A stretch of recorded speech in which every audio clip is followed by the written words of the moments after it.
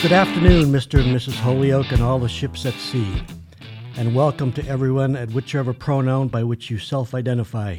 My name is Mike Plaisance, and this is my podcast, Holyoke Bruise.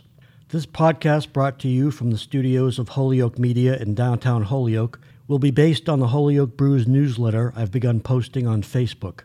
Let's get started. Fear and loathing among the green beans. Still got the smell. Wonder if they went with the pepperoni or cucumbers. Or both. We'll never know. But hey, these are just glimpses. And while they don't solve mysteries like the pepperoni and cucumbers, it's fun to hear the snippets. Here's some chatter overheard in a visit to Stop and Shop on Lincoln Street, Thursday, April 20th, 2023. Have a good day, guys. I said I've got to get back to the back. That's good. They've still got that smell, though. Thank you so much. I just wanted to make sure. If you wanted to do more, we could go with pepperoni or the cucumber. Is that what you were doing? Maybe I shouldn't. We have, schedules and all that stuff. Do you have any of these?